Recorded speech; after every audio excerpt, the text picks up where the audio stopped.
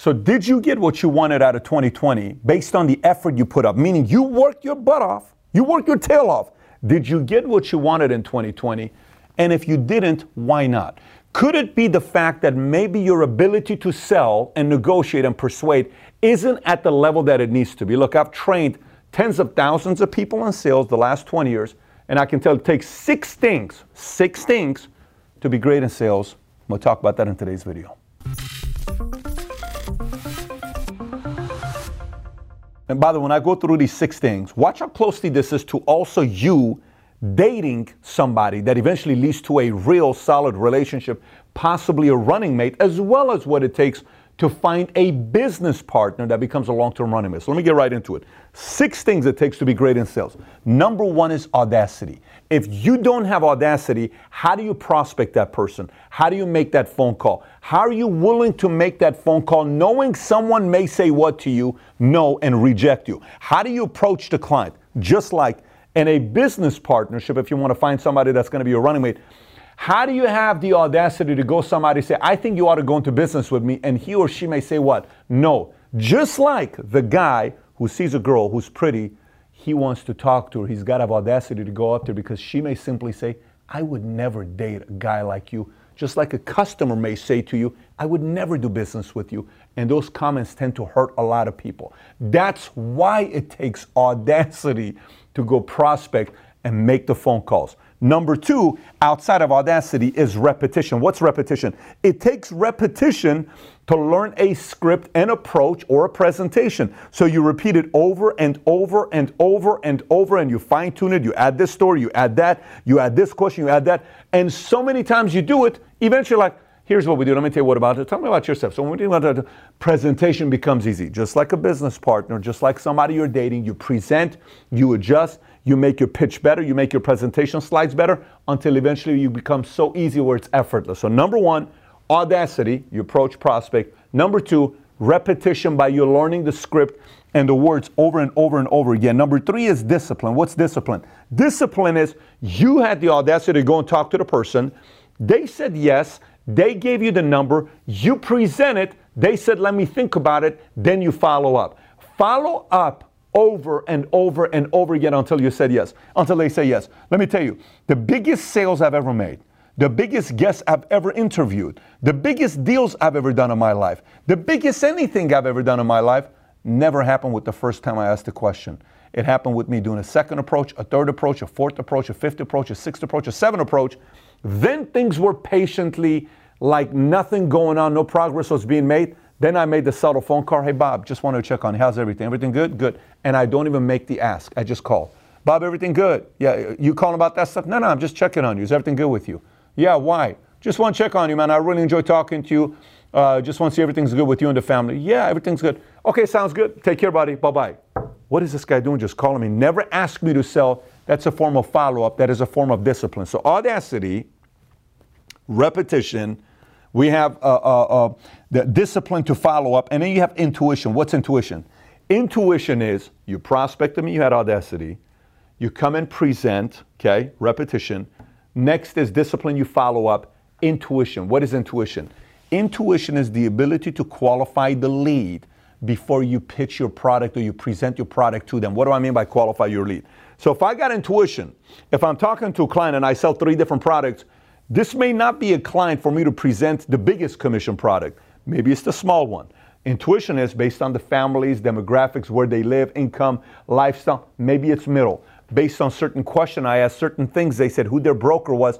Maybe this is $1 million account. Maybe this is a higher tier product. Then my intuition is I'm qualifying my leads based on the questions I'm asking, right? Again, business partner. You bring a business partner in. You have to have intuition to qualify them. A person you date, you have to have intuition to know if this is a one-time relationship, if it's a girlfriend, or maybe one day this could be a running mate, hence husband or a wife, because it's intuition to qualify this person, to qualify the business partner, to qualify the potential client that you're doing business with. The 5th one is confidence. You got to have confidence while you're going there to make the ask and say, hey, do you want to do business with me? I think you need to buy this product, versus saying, I think this is a good product for you. You know, I think it'd be very good for you. What do you think? Versus, based on, if I were you, and I know your situation where you're at, Bob, I think this is the perfect thing for you to do today. I think this is the right product for you because it meets you this. Confidence to make the ask and close the deal because you got confidence. With the prospect, with the business partner to say, look, let me tell you why you want to run with me. Here's what it is. I enjoy you a lot. I like where you're going. I like where you're working at. Probably you got a lot of different options at different companies to work at. But I'll tell you one thing with us. With us, you're coming in to make history. You're not coming here to just work at a different company. You're coming here to make history. You can go to a different place and take a regular salary and a job and be bored out of your mind where you can't wait to go home to watch football because it's the most exciting thing that happened in your day for you. With us, you're going to come here, you're going to say, if I miss football, it's cool because the most exciting thing I'm doing is I'm making history, running with them. Confidence to ask and close him. Confidence to ask her and say, look, you're a good-looking girl. Don't get me wrong. I tell you, I already know you're drop-dead gorgeous. I've told you this before. There's a lot of guys out there you can go with. Good luck finding somebody like me. And I'm not trying to be arrogant. I'm not trying to be cocky. I know what I have to offer. I saw how you looked at me. I saw what things you said. I think you like me. I think you know I like you. I think we ought to go out. That's what I think. What do you say? The approach to feel the swagger is felt.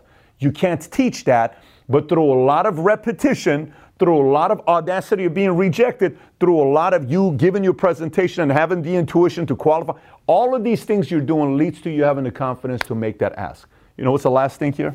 Let me tell you what's the last thing here for people that do great in sales. It's character. You may say, Pat, character. What does character have to do anything? This is how you build a reputation in the marketplace. Let me tell you about the reputation you build in the marketplace. That person that had the audacity to prospect, they say, okay, I'll give you my number. They give their number. I present, okay, and I do a good job because I've done so much repetition. They like it. After I present, I have the discipline. I follow up. They come to me. I do the right presentation. I qualify them. I have the intuition where I see this could be a client that may need this. Then I have the confidence to sell them the product. The last one is character. Character is you follow through on whatever that product was supposed to do, whatever your service was supposed to do. If you told them you're going to call them in 3 months, you did.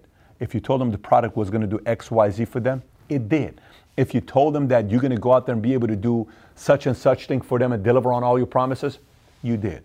And when you do that, what this person does, they tell the world about it. By the way, same as a business partner. You do right with a person you do business with as a business partner, they're going to tell everybody about it. And they're going to bring other people that want to work with your company. If you do this right with a guy or a girl, you go and you say, let me tell you, I'm going to rock your world.